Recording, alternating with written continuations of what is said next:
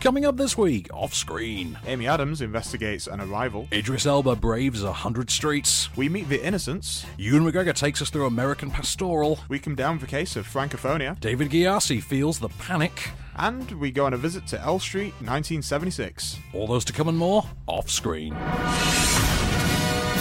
This is Off Screen. Off Screen.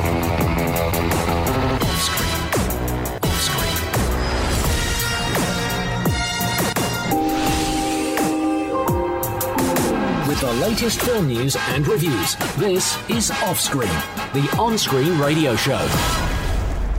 Ooh, welcome to Off Screen. I'm Van Connor. I am Case Allen. Welcome back, by the way, Case. You're back thank from your you. honeymoon. I am indeed. Sorry, took a week off, really. But Yes, that is the reason. And we have, of course, got the burning question, which is, did you see any good in-flight movies? I don't know if good is the word. Because I don't really care where you went. It's just what movies you saw. This on is the a flight. movie show. It's a This is movie what we show. talk about. I always look forward to flying, especially like a long-distance trips, just to see films. What did we get? What did we get this time? Come on. Okay, I rewatched Finding Dory, so that is a good film. That is good, We'll start on a high. Okay. I also watched Ben-Hur for the first time. Ben. I don't think it was as bad, but it's totally a film that you just watch on the plane to kill time, and if you fall Pretty asleep, much. that's fine. It's true. Anything That's else? okay. Anything else? Yeah, there was some weird older films. Mm-hmm. Not old as like kind of old classics, but Casino Royale was there. Okay, Which how I random. didn't watch when it was there, but I did rewatch Midnight in Paris. Well, an excellent choice. I And like Midnight in Paris. I really enjoy that film. Yeah, Corey Stoll as Ernest Hemingway. I'd forgotten about that. particularly I only good. ever Yeah. remember Tom Hiddleston as F. Scott Fitzgerald. as F. Scott Fitzgerald. Why do you hate Fitzgerald, man? What's he ever done to you? What's Scott Fitzgerald ever F done to him. F. Scott.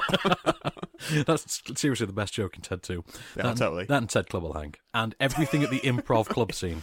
But we can't talk about here because it's a family show. It's a family show. So we should start, of course, with the big news story of the week, well, of the fortnight, really. So I'm going to let you take this away because something massive happened regarding Pretty a film big. I've been dying to see made for many man. years. Yeah, a lot of people have. So take it away, Mr. Allen. Okay, I think also Brian May has been dying to see this film being No, Brian made. May's been dying to see his version of this film. That's it. So that's the reason why we're not getting Sacha Baron Cohen, It's true. and we're not getting Ben Whishaw, who was Very good. true. We're not getting Dominic Cooper, but we are going to get Rami Malek as Freddie Mercury in the Freddie Mercury Queen biopic. And it's now got a title as well. They snuck this Oh, out. I have not heard this. Have you not heard I've this? not heard The this. title is Bohemian Rhapsody. Oh, that makes sense. I know, and you Yeah, think there's so many... I've heard that song. once or I was twice. angling for It's a Kind of Magic. Oh, that would have been good. That would have yeah. been a good title. Yeah. All the show must go on. All That the would have show been good. must go on. That would be a good one, Yeah, wouldn't it? but you know, in any event, that is good, and it's also got a potential director. And he's I didn't see not this. he's not a small name, is he? He's got No. quite a larger scale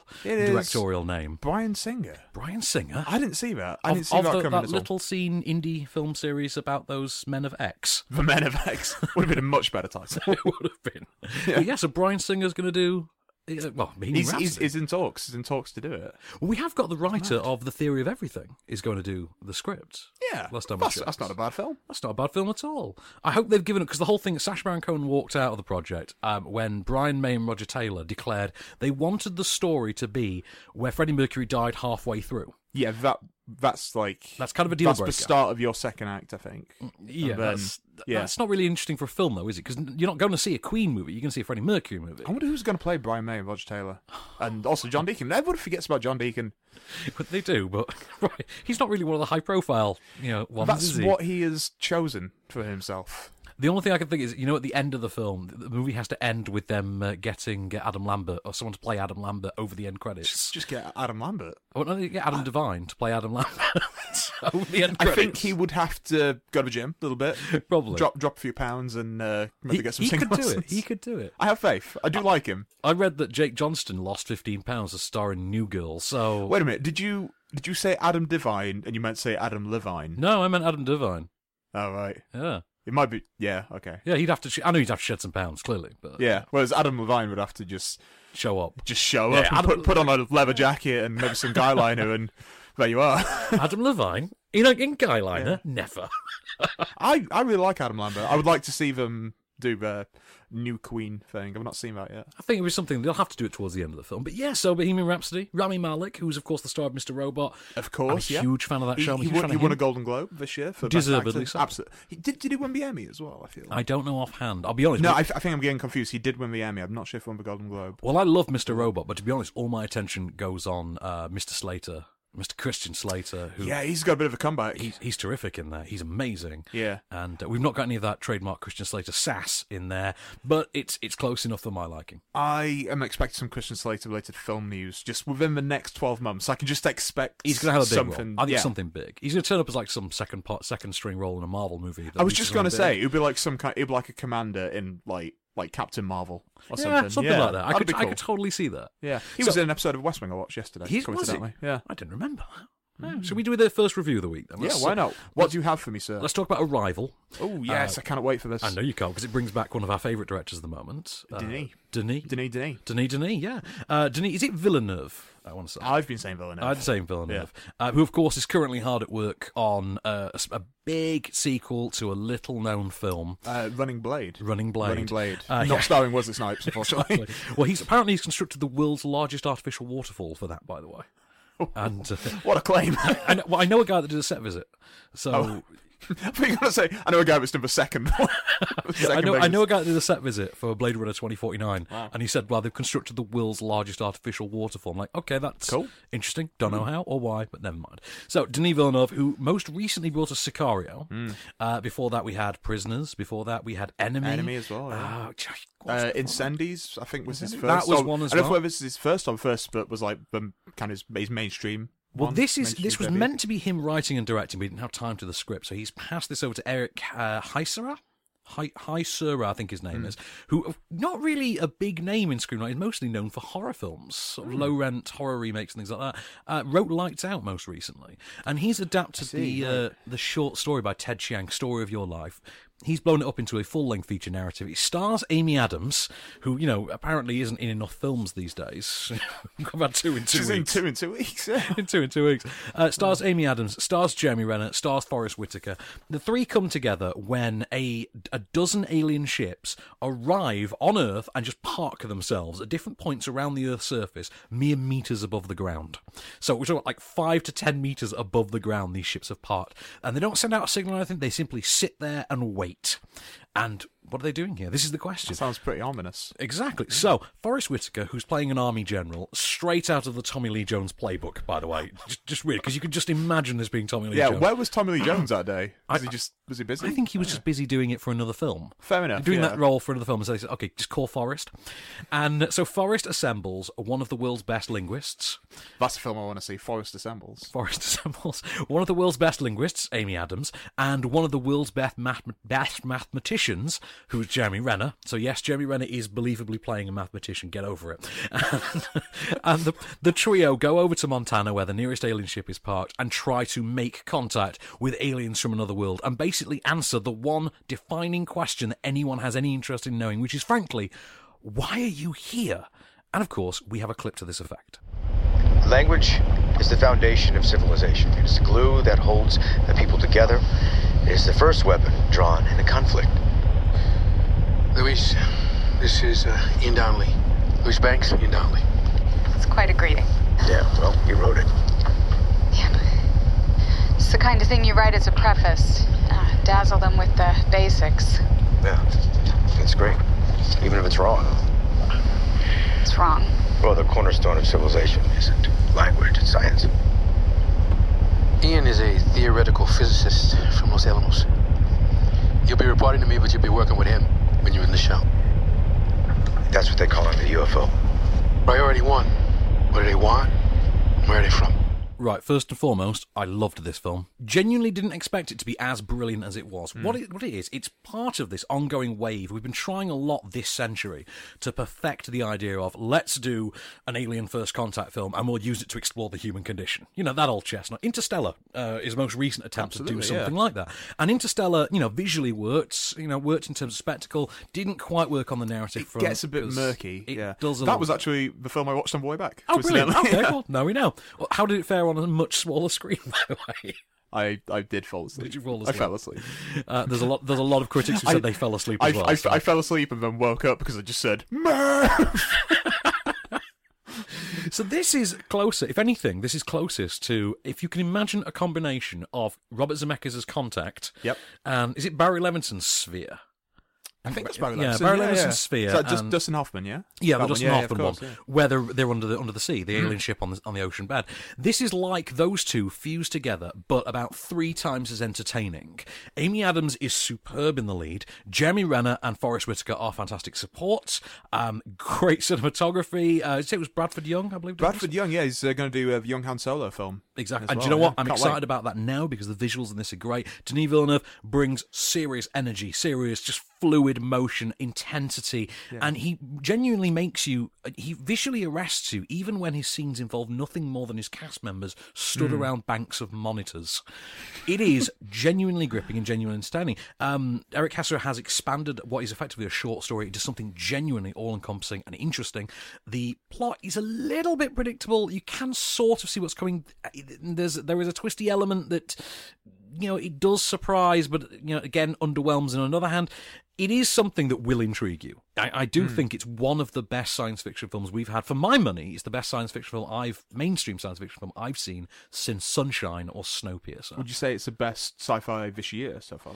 Of this year, more than likely. More than likely. I think when the chips are down at the end of this year, I think we will be talking about this in the best of lists. Because we are getting to the stage now where we're going back, we're having to review, and we'll be compiling our lists. We'll be really compiling soon. our lists. And, So, that'll be interesting. Reminds me, there was one while you were away that... oh no, we did get to review Train to Busan, didn't we? We reviewed that, and I've not seen it yet. Yeah, I said I'm going to send you the screen link for it. That's going to be on mine, I think, towards the end of the year. I can't wait. But before we do the jump, then let's do our plugs real quick because we've got a podcast edition. Pop on to Acast, iTunes, Deezer, SoundCloud, TuneIn, any podcast platform of your choice. Type in Off Screen and get the extended podcast edition of this show, which this week is going to include the box office top 10 because there was so much from when we were away that we just put it in the podcast extras and give it the due diligence it deserves. You know? Yeah, because I don't like to shortchange. I can't possibly condense all my thoughts on a street cat named Bob into 30 seconds. And I'm sure there are a lot. And there are thoughts. It was a very intellectually pressing film. Yeah. Also, competitions to plug, because they're like buses, you know. We've not had one for a while. Not had one for a while. Now we've got 3. We've got 3 now. Just like buses. Just like buses. Yeah. So, just like a bus being driven by John Mullen. Exactly. John Mullen?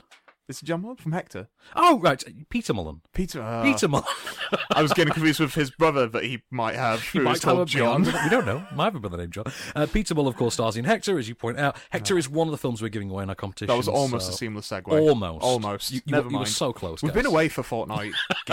give me a break. So go on to onscreenfilm.com, go into our competition section, and you have a chance to win DVDs of Hector. You have a chance to win DVDs of Elstree 1976, which we're going to be reviewing later in the show. You can win DVDs of Now You See Me 2, which hits DVD this coming Monday, the 14th. And that's in the film news as well, I believe, at some point later. Yes, it will be. So onscreenfilm.com, go on the competition section, enter your details, and win some swag. Who doesn't want swag? Swag's awesome. With the latest film news and reviews. This is Offscreen, the on-screen radio show.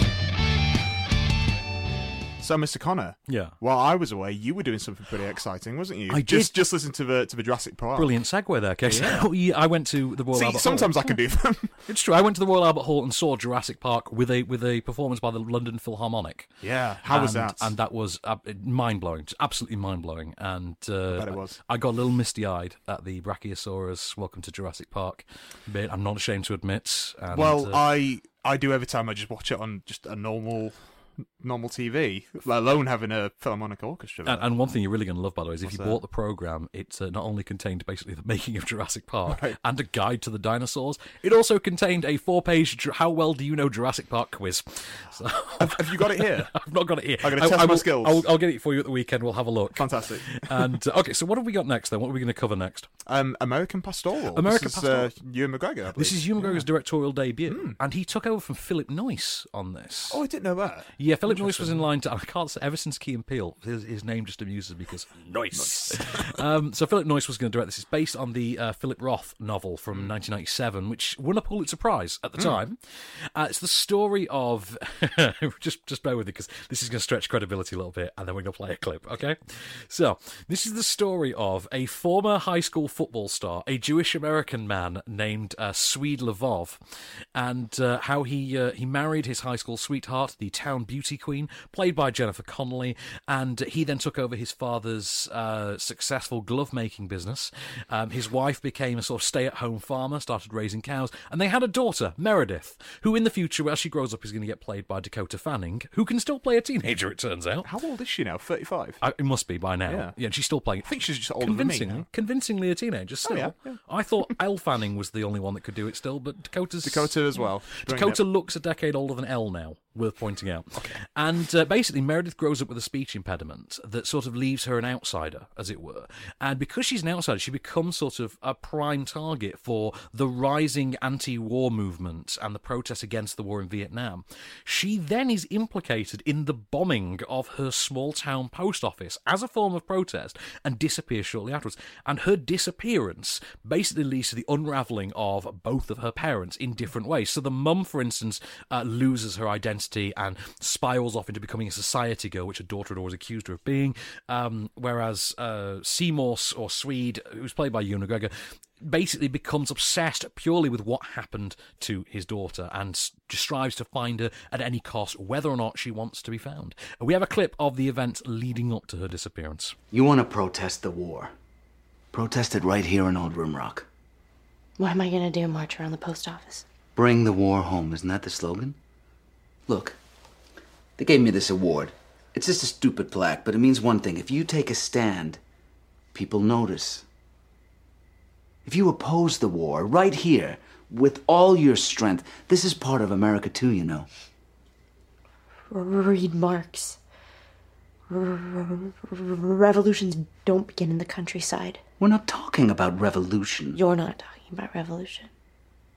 You think about what I'm saying. Leave it to Ewan McGregor, right, to use his directorial debut to miscast himself. Because that's basically what you've got here. And well, you heard the accent. I certainly did, but there was no escaping it. There's no escaping that accent. Yeah. And here's the weird part. He seems to get... John Romano, who I don't know as a writer, has written the screenplay to this. Bear in mind, this man has Pulitzer Prize-winning material to draw from. He has somehow... But first of all of the characters in it are well served, except for the central one, except for Ewan McGregor, who gets some of the worst dialogue you've heard this year. And then you've got Ewan McGregor doing it with that weird accent... And he just trips up and he stumbles and it doesn't make a whole heap of sense. And you've got some really awful prosthetic makeup effects because the character has to age from his teenage years to pension years. We get to see it all. And you come away from it thinking, wow, the supporting cast were great. Ewan McGregor's a great director. I was just going to say, how was his chops as a director? Do you know what? Great director. Because he's been doing it long enough as an actor that he would have picked up from... I mean, some of the people that he's worked with. This is Danny Boyle and... Yeah. You look, though, at the talent he's assembled for this film. Have you got the IMDb page up by any chance? I can get it up. Right, because I'm trying to remember the name of the cinematographer on this. Is the cinematographer from The Keeping Room, and I think it's Mark Rue. I think offhand. Really great choice because he really keeps it lively and interesting. You've also got Alexandra Desplat.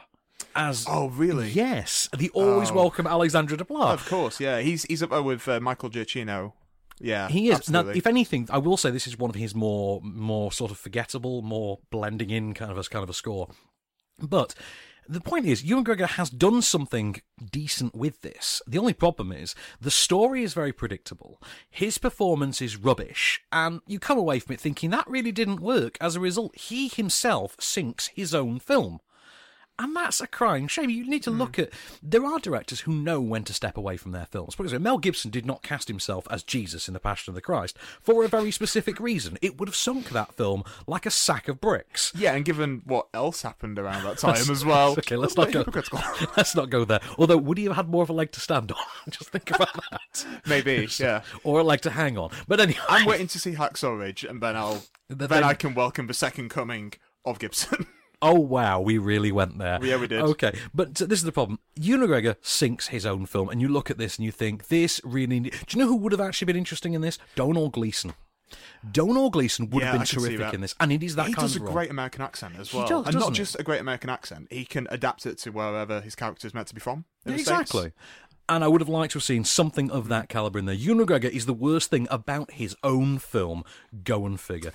Sorry, by the way, you were correct about Martin Rue? Yeah, about Martin Rue, and he's done some pretty interesting work as well. He was a cinematographer on a film called Control that I really love. Is that the Ian Curtis? Ian Curtis one? Joy Division film, yeah. Yeah. Also, Harry Brown. With How did we forget that? yeah, Yes, because when I was reviewing The Keeping Room, it has the director. It's the director of Harry Brown. yeah, The director this is as well. Pretty interesting work, yeah. So, give me something news-wise then before we talk about I'll the give you Star some Wars news. doc. Yeah, I'm going to give to you, my friend. Go I'll on. give you a trifecta of frequel news. Frequel news. Frequel, because I can't say TH words correctly. Oh, okay, go on. Yeah, so 3 spelt with a number 3. Okay, so let's kick it off with Sherlock Holmes 3. Sherlock Holmes the Third. I heard about this. Yeah, they have assembled a writer's room because Robert Downey Jr. really wants this sequel. He really does, and why not? It's a pretty exciting franchise. For It'll him. make It's- money, won't it? It'll Let's be make honest. money, and the other two did pretty well. I quite like them. I thought the sequel was better than I thought the first second one was better than the first, yeah. A Game Yeah. of Shadows. Game of Shadows, Game of yeah. Shadows way better than the first one. What's the name of the guy that did Moriarty? Oh, Jared Harris. I thought that was fantastic. Because there are rumours that there's going to be young Dumbledore in Fantastic Beasts 2, and there is a whole thing online about trying to get Jared Harris to it do would it. make sense. His dad was Dumbledore. Fantastic, wouldn't it? Would have been fantastic Yeah. casting. Yeah, absolutely. So that is definitely in the works. Something that you hinted at earlier. Now You See Me Free, or Now You Free Me. Now as you I- free me. Do you Yeah. know who's writing that? No, I don't. The two Give me. writers of San Andreas 2. Oh, you are joking. No, the thing is, we weren't going to get a Now You See Me 3. They had it sort of on the books, but Yeah. they recycled it into a Chinese spin-off instead because the second one made more money in China. But now, not only are we getting that Chinese spin-off, we're getting a third one as well. So There we are. we've got a whole universe. Get Dwayne The Rock Johnson to be the big bad. Just get him to be like a big muscly hologram. Pulling a rock out of a hat, as it were. And the third Third and possibly final of our threequels. most exciting. Go on. The first to fall was Olympus, Oh, of course. and then London fell, and now Angel has fallen. It's true, isn't it? It's and this broke the day after we did the last show as well, which was Yeah, and really we wanted annoying. to talk about it for those 2 weeks, so here we are. Here's our brief chance to do so. I didn't So, realise Angel has fallen. I didn't realise that Angel's the codename of Air Force One because you mentioned it to me. Oh, it's just going to be like Air Force One. I'm like, It is. how? And I didn't realise it's the codename of Air Force But One. he is going to be the target. Joe Butler's character is going to be the target. Exactly. And yeah, what is not to love about it? I mean, it's going to be absolute. Oh, it's going to be dross. fun It's- as hell. Yeah, it's going to be fun, but It's terrible. also the first ever Die Hard knockoff to become a trilogy. Because, wow. I think if you look back on all those films, some of them have had sequels. Speed got a sequel, for instance. Yeah. But Speed never made it to a trilogy. Under Siege. Under Siege never made it to a trilogy. But Good work, Gerald. Good Well work, Gerald. Good work, Gerard. Gerald. Gerald. Gerald. Gerald Butler. Gerard. Gerald Butler. Yeah, it's a slightly sexier name, Gerald. Slightly sexier, Gerald Butler. So let's talk about something that's not quite in the sexy spectrum. Let's talk really quickly about Elstree 1976. But it's sexy to me because I'm a Star Wars-aholic. So you're a bit of a Star Wars fan as well, I believe. So, Oh, a little bit. Yeah, I've seen a couple of those Star Wars films. Well, this has been a long time coming. They've been advertising this since just before The Force Awakens came out. And because obviously Star Wars now has a whole resurgence. This is a documentary very much about the unappreciated background players of the original Star Wars, who, obviously all worked in Elstree Studios in 1976. Comes to us from documentary maker John Spira, and it features amongst loads of faces you'd recognise from like single lines here and there throughout the movie. And of course, none other than David Prowse, who is, the definitive Of course he would unappreciated kill off, artist yeah. of Star Wars. And this just takes us through what the experience has been like for them, not only working on it in the first place, but also how it's added to and affected their lives since. And you can vaguely imagine what that entails. Can I just ask, is Porkins, is he involved in any There is no capacity? Porkins in this. I'm very sorry to say. Didn't Porkins only come in the second in Empire? Oh yeah, you are right. This only So this only factors in the hopefully first one. we will get a sequel to this and get just about Porkins. I think so. Let's get Elstree 1979, and they could Get a just keep doing Kickstarter these every campaign couple of going. years. I think so because Jeremy Bulloch does appear in this. Oh really? As Boba Fett. Yeah. But we're going to play a clip. Actually, this is David Prowse talking about one of the bigger mysteries of casting the Star Wars universe. I mean, I did all the acting and I did all the dialogue all the way through the movie. We used to say to George, what are we going to do about the dialogue? Because everything I'm saying is coming through the mask. and is no good for reproduction purposes, you know. And he used to say, well, you know, don't worry about it. We're going to the sound studios and re-record all your dialogue at the end of the movie. So I automatically assumed that it was me that was going to go into the sound studio to re-record all my dialogue. And then, of course, what happened was we finished the movie. They chased back to America because they couldn't get all the special effects that they wanted in the UK. And then when they were back in America, they suddenly obviously realized that they hadn't done the overdubbing, and it was much obviously cheaper then to employ any voiceover artist rather than fly me all the way over from London to Hollywood just to overdub half a dozen lines or however much I had. And unfortunately for me, they couldn't have picked a better actor to overdub my lines than James Earl Jones. I mean, if you've got to get someone, you might as well. Yeah, I mean, I don't know about you, but I hear his West Country accent and just think, yeah, James Earl Jones could do that West Country accent better. But, of course, because that's one of the most iconic things about Darth Vader is the voice. I mean, have you ever seen the footage of Darth Vader with David Prowse's voice? Yeah, it is. It's strange, isn't it? Yeah. It doesn't suit it, and you start thinking, I don't get how this was ever a consideration. But, you know, fair play to David Prowse, because he makes it very clear in this documentary, which includes that footage, by the way, he makes it very clear this is how he makes his living now. That he's basically reached an age where he can't really do the acting work. But this just go to conventions. Exactly, but this pays the bills. This has paid his mortgage. He's going to keep doing it forever. And fair play to him. I will say, it's the best look at David Prowse I've ever seen on screen before. Really? Yeah, very much. The thing with this is, if you've ever gone to sci-fi conventions, which you and I have done a couple together. A couple of times, yeah. I've done it as like press and stuff. Exactly. Yeah. And you see the guests who are there, and it's always these guys, you always see these guys from Star Wars who are like, you know, the third lieutenant who had one line. Yeah. And you recognise most of these guys. It's bizarre.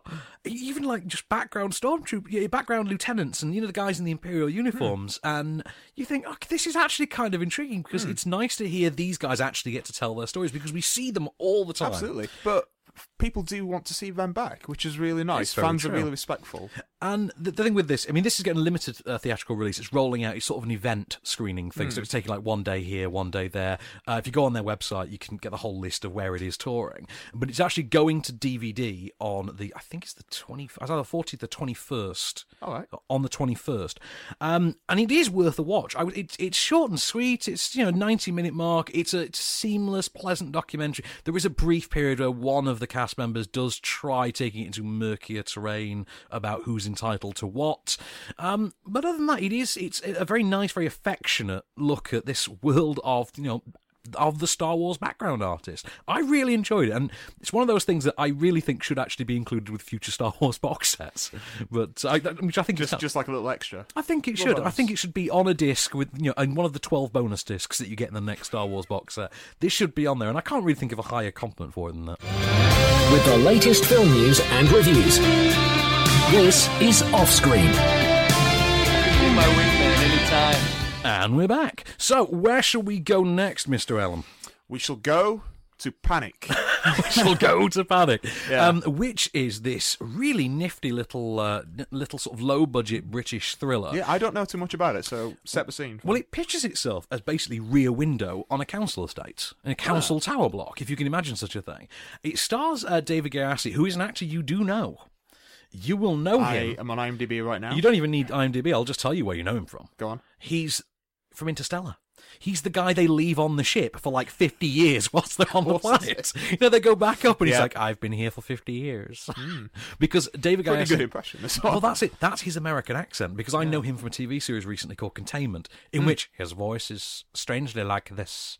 And then you hear him speak with a British accent. Oh my God, wow. We've got another one of those later, by the way. Actor you did not know was British.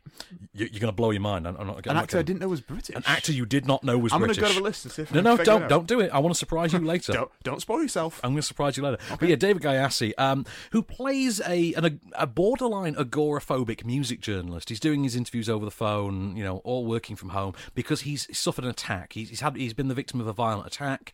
One night, whilst having a discreet liaison with a woman he's met through a casual dating site, he witnesses the potential attack of his neighbour from across the way through the binoculars in his window, because why wouldn't you have those? And he sets about investigating exactly what has befallen this woman, a Chinese woman named Kem. Here's a clip. You said you worked in a gallery. You didn't say you owned it. I didn't say a lot of things. What do you want? We have to go to the police. We? You. got to tell them what you saw. No.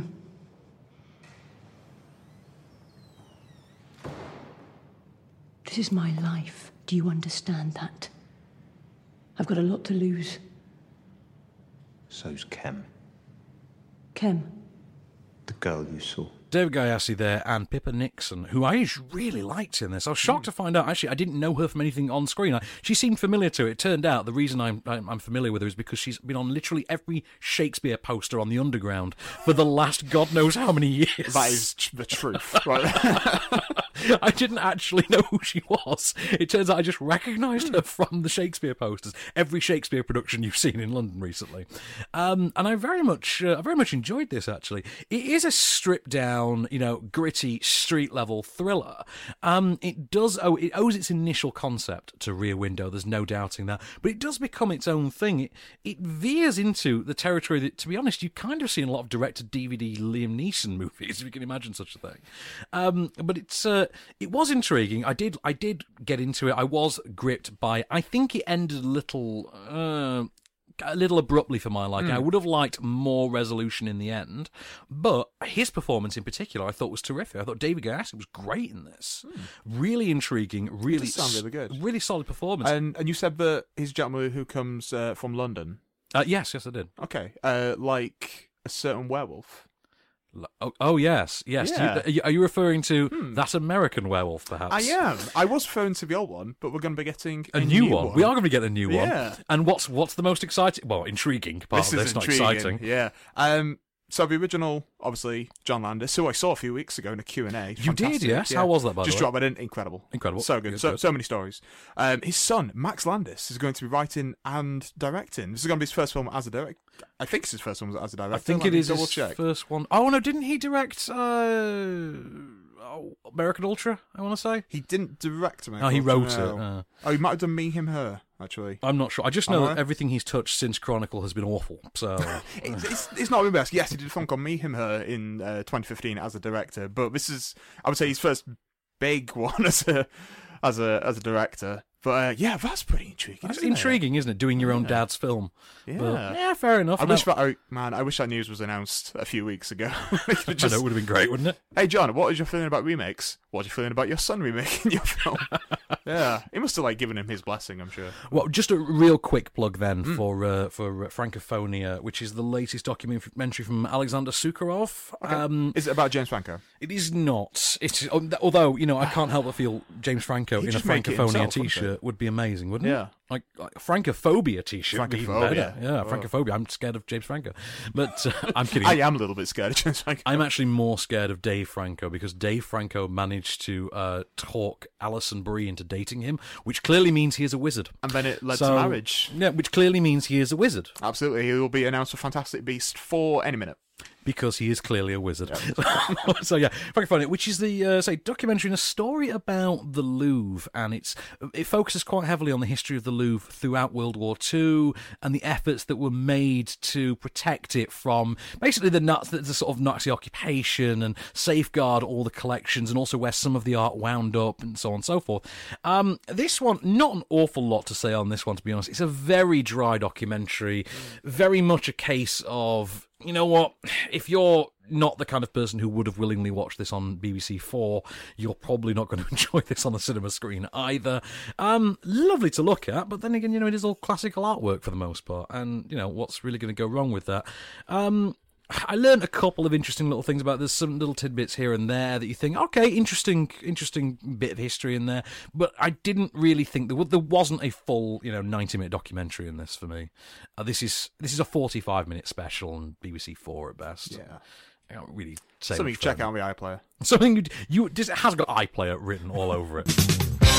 With the latest film news and reviews, this is Offscreen, the on-screen radio show.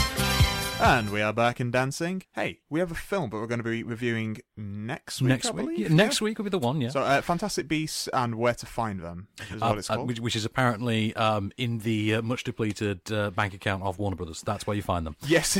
Yes. Somewhere next to Gringotts, I believe. Somewhere next to Gringotts, yes. Okay, so, yeah, they are planning, is it 5 films in total? There are going to be 5 Fantastic Beasts movies, There's 8 Harry Potters, 5 of these, and then we'll have 2 or 3 cursed children afterwards. Of course, because that's going to be the thing. That takes us up to, is it 2024? We get 10 years of these. Yeah. It's going to be 10 years of these starting now. So that'll be 2024. Yeah. So basically, just hope you are a fan of these films, and hope the next one is good. I hope it's good. Because I hope so. The next one, we've got a little bit of casting news, and it is quite a big piece of casting news, actually. Well, it's not just casting news for the next one. It is also this one in a way. Yeah.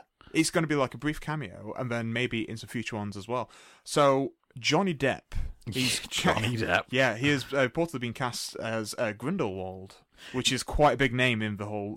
this is it. They have established him in the yeah. actual Harry Potter movies. I mean, obviously the books flesh that out, but in the actual movies, he has been seen as well. He's been played by the actor whose name I can never remember. He's in Sweeney Todd. He sings the song Joanna. Yeah. But yeah.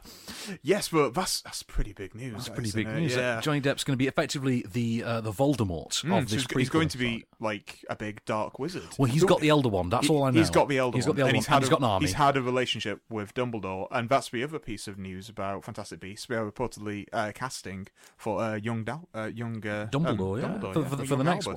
Apparently, as well, Ezra Miller has a small role in Fantastic Beasts. Going to have a much bigger one in the sequel. That's good, because you don't want to waste an actor of his caliber. No, he's fantastic. That's why I always thought we should have had a sequel, Trainwreck, and given him more to do. Yeah, it was so nice to see him and Tilda Swinton in that film together. It really was. After seeing where we need to talk about Kevin, it was terrifying to see them together. But yeah, it was like, what is he going to do? Don't give him a crossbow. don't trust him, and don't give him anything that can be used as a weapon. But so Johnny Depp, do you think this is a good thing? I think it is a good thing, because I still would call myself a fan of Johnny Depp despite recent... It's weird, isn't it? The kind of Mel Gibsoning that has been happening to Johnny Depp and to Brad Pitt. It's strange the effect of it's going to have on their careers. Yeah. I mean, even outside of that, because David Heyman has turned around and said, "Look, we don't care about anything that's going off in the tabloids. We think Johnny Depp's a fantastic actor." Yeah, and fair enough. If he's right for part, he's right for part. I've not written it. You've not written it. Well, what surprises me the most about casting Johnny Depp is he is the most high-profile name, I think, ever associated with anything to do with the Harry Potter brand. Yeah. They've been iconic actors, but they're not movie stars. Well, people that have become movie stars. Oh, yeah. Whilst being through it, yeah. Like, the biggest names, really, attached to Harry Potter were there from the beginning, and they were sort of the lower-level supporting characters. And it was people like Alan Rickman, who's obviously a big name, but never just, like, an absolute megastar. In terms Maggie of star... Smith, look at the star power, and you think, arguably, the biggest name was probably, Kenneth Branagh? Maybe, from a second one, yeah. So this is taking added value element to a whole new level. This is definitely some news. But next week we're going to talk about it next week, is it? It's going to be next week. Fantastic Beasts, yeah. Yeah. So Eddie Redmayne, Colin Farrell, Dan Carmen Eogo. Yeah, is it Dan Fogelman? Dan Fogel. I like him quite a bit. We've got, I'm trying to think who else is it. Catherine Waterston is the female lead in it. I'm going to reveal something a little bit stupid on my part. Go on. I did not realise she was the daughter of Sam Waterston. Did you not? She's not got these eyebrows. What was the film she did? Oh, it was... she was in Steve Jobs. No. Before Steve Jobs. Inherent Vice, that was the one. That's where I discovered she was Sam Waterston. And she is going to be in the new Aliens film. Yes, she is. Alien Covenant. Yeah, which is starting to intrigue me. Oh, I've got a little bit of film news. Sorry to steal your thunder. That's fine. A little bit of film news from while you're away. Here's one for you. Michael Fassbender is playing not one but 2 androids. Oh, I didn't know that. In Alien Covenant. Oh, nice. Well, because think about it. So they turn up at the planet. He was David, wasn't he? He was David. Yeah. They turn up at the planet. He's the only person on it. And he's just ahead. Well, how's he moving around? Because last time we saw him, he's just ahead. Oh, right. The answer is there's 2 of him. One's called Walter. So there is Walter and there is David. Oh, incredible. I wonder why those are the names I went for. Yeah, wonder if there's some kind they of don't trust each other, apparently, because they're different generations. So I like that. I'm intrigued. I also want to see Danny McBride in that caliber film. Yeah, it's going to be interesting. Yeah, he's going to be a pilot, isn't he? Well, I mean, no one thought Rafe Spall had any business being in Prometheus, but... That is true. Hey, how do you go from Idris Elba being your pilot to Danny McBride? That's crazy, yeah. I would imagine arguably the worst flight recruitment agency ever, probably. But you know what? Idris Elba's still getting some work.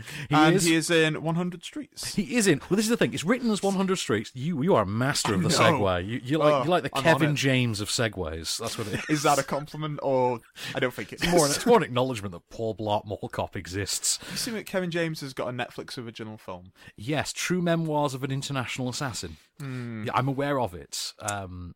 Presumably that's come through the Adam Sandler deal. It has, I think. Yeah. But let's talk really quickly about 100 Streets, which is actually spoken aloud as 100 Streets. It changed its title from 100 Streets to 100 Streets.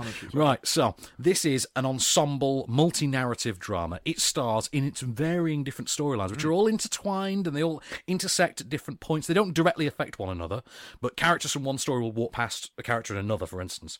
So, your first storyline involves Idris Elba as a former England rugby captain who's now doing that thing they all do when he's, spending his life raising money for charity and inspiring the youth of today. However, he is also a hedonistic alcoholic with a drug problem and a penchant for beautiful, scantily clad women. All of which does not jibe with his relationship with his wife, played by Gemma Arterton, whom he has cheated on, because this is fiction. Why would you cheat on Gemma Arterton? Exactly, yeah. So we've got this storyline going off. He's trying to repair his relationship with Gemma Arterton. She's got a relationship going with an old flame that she's trying to keep secret, and he's unraveling as she's trying to find herself. There's that element. There's another storyline with Charlie Creed Miles where he's a cab driver who's trying to adopt a baby with his wife, but his past and a new hit and run accident that he wanders into happen to destroy that for him, and the psychological effects of that. And, last but by no means least, is a storyline about a young London drug dealer played by Franz Drame, whom we, of course, may know better from Legends of Tomorrow and The Flash, in which he plays Firestorm. And, get this, he's British. I didn't know this. He is actually British. No way. Yeah, he is. And so, when you hear him speak, it's the freakiest thing if you know him as having that voice from the TV show. So this is the guy that you were This is the guy I was tormenting you about. Of course. And this is about his attempts to basically get out of the life, as it were. And he does so through his friendship with Ken Stott, who's a local cemetery worker. And I just realised he's in Attack the Block as he well. is in Attack the Block. I didn't know that. I didn't remember him from Attack the Block. That's a good film. Yeah, I need to rewatch it again, I think, because I seem to like it less than most people. But right. Ken Stott, you said. Ken Stott is also in it. He's the cemetery worker who basically becomes like a friend/mentor. He's a really good character. To our would-be Firestorm. He is great, isn't he? Yeah. So let's have a trailer clip real quick then. Life's pretty simple, See you later. It's long periods of waiting broken up by brief moments of change. Them moments of change, Mom, define you. And that'll be the only thing you're remembered for. You were a legend, mate. Sort yourself out. I made a mistake. You made more than one. This ain't some 9 to 5 where you can just hand in your notice. If you lose respect, that's a problem, innit? That voice narrating there, that was Franz Drame. That is Firestorm. Believe it or not, that is his actual accent. I was mind blown as well. I could see your face as it was coming along as well. So let's whenever we're belittling Ewan McGregor for his American accent, let's think of Firestorm and just give him a silent, unacknowledged round of applause. And well done, sir. Yeah, just a silent well nod done. of appreciation. Nod of appreciation for you, Franz. Actually, I thought he was really good in this. I thought he and Charlie Creed Miles are genuinely great in this. Idris Elba and Gemma Arterton are kind of slumming it, to be honest. Although, perfectly fine performances. But it's about the standard of their most average project. You know what I mean? You've seen them do this 1,000 times before, and they're some of the most, bright British talent there is now, although I'm now going to include Franz Drame on that list. So this is directed by Jim O'Hanlon, who... Has he done anything else? Well, he's mostly a TV director, and he directed, most prominently, I suppose, A Touch of Cloth, the Charlie Brooker cop parody series, like Naked Gun kind of thing. And then you've got... The name of the writer escapes me now, but he is also making his feature debut on this, and the problem is, the story is quite formulaic, the story is quite predictable, you can see every twist and turn coming, the character writing is vaguely interesting. I've got to give him that, and he has given his cast something really meaty to work with. The problem is, you have seen it all before. It feels like it was birthed as an attempt to craft a knockoff of. Remember The Street? Remember that old drama series, The Street? It had Timothy Spall in it. It feels like that, to be honest, only it's blown up to pseudo multiplex proportions for no reason whatsoever. There's just because they've got Idris Elba. There is that. I mean, if it weren't for if it weren't for Idris Elba, you would look at this and think, "Why am I watching this TV show on the big screen?" It doesn't make a whole heap of sense. And it's one of those you do feel when this does pop up on Film 4, Channel 4. Eventually, it's going to feel more at home. I didn't dislike it. I was engaged by it. However, I wasn't terrifically surprised or impressed by it. I mean, I was engaged by it. Okay. Didn't dislike it, wasn't bored. So it's not our film of the week? It's not our film of the week. No, I mean, our film of the week, hands down, is Arrival. So that's 2 for 2 for Amy Adams in 2 weeks. Because obviously Nocturnal Animals was great. We'll get to that in the podcast extras. Absolutely, yeah. Fantastic sly plug there. Oh yeah, definitely. Top 10 in our podcast extras. Definitely, but there's interesting stuff to come next week. We've got United States of Love next week. I don't know too much about that. I'm not terribly familiar with that one myself, although I know it's I think it's a pseudosexual, hardcore, hard-rated, R-rated drama. Is it one of our much wanted 90s adult thrillers? I don't we talk about quite possibly. We have, of course, I mean, In the Heat of the Night's being reissued next week, but there doesn't seem much reason to review that, really. I don't know. I feel like we should. It's great. Other than it's great. It's fantastic. We Are the Flesh is out next week. I don't know an awful lot about that. Gimme Danger, you might know about. This is the documentary about who's the band. It's a documentary about the band Gimme Danger. And of course, Indignation, which apparently is it the Stooges doc? Yes, there it is. Yeah. We've also got Indignation, which is Logan Lerman's big thing. Yep. He's apparently breaking through with that. And well, let us not forget, of course, the big. Well, Nicolas Cage is back next week as well. Dog Eat Dog. That's your big news. Well, it was meant to be for this week, but for some reason, the release got pushed back a week. But the FDA, whom we know as being accomplished geniuses of physics professor calibers, decided not to change the schedule and just to leave it there. So you denied me a week of Cage. No, Hope you feel good about it. The good news is you have got another week to watch it in now. So there is that. Okay. So Nicolas Cage, Willem Dafoe, Paul Schrader. What could possibly go wrong? That's to come next week. And of course, the big news, the big one. Them Fantastic Beasts. These next where week. You find them. Exactly. We'll find out where to find those fantastic beasts. So we've got all those to come and more next week off screen. I've been Van Connor. I've been Case Allen. And we'll be back.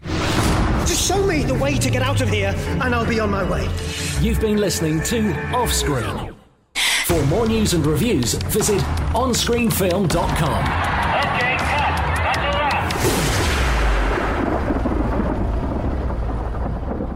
Podcast extras, Mr. Allen. So, where should we kick off this week? Because, there's loads of news. There is so much news. There is a veritable ocean of news. Well, I mean, there is The Innocents to talk about. Do you want to just get The Innocents out of the way? And then we can just have loads of film news. Let's do The Innocents and then news. Okay, right. Yeah. So The Innocents, which is... tell me about it. Right, this is a wartime set. So it's about the Soviet occupation. Soviet occupation of... I forget which country it's... I think it's Belgium. Belgium? I'm not sure. I'm getting confused. Right, so this is about... Case goes to IMDb. Case goes to IMDb. Which is a film I would want to watch. That sounds like when Ernest goes to camp. Case goes to IMDb. I was thinking Mr. Deeds Goes to Washington. Yes, exactly. Right, so this is the Soviet occupation of Poland, 1945. This is kind of the end of the war.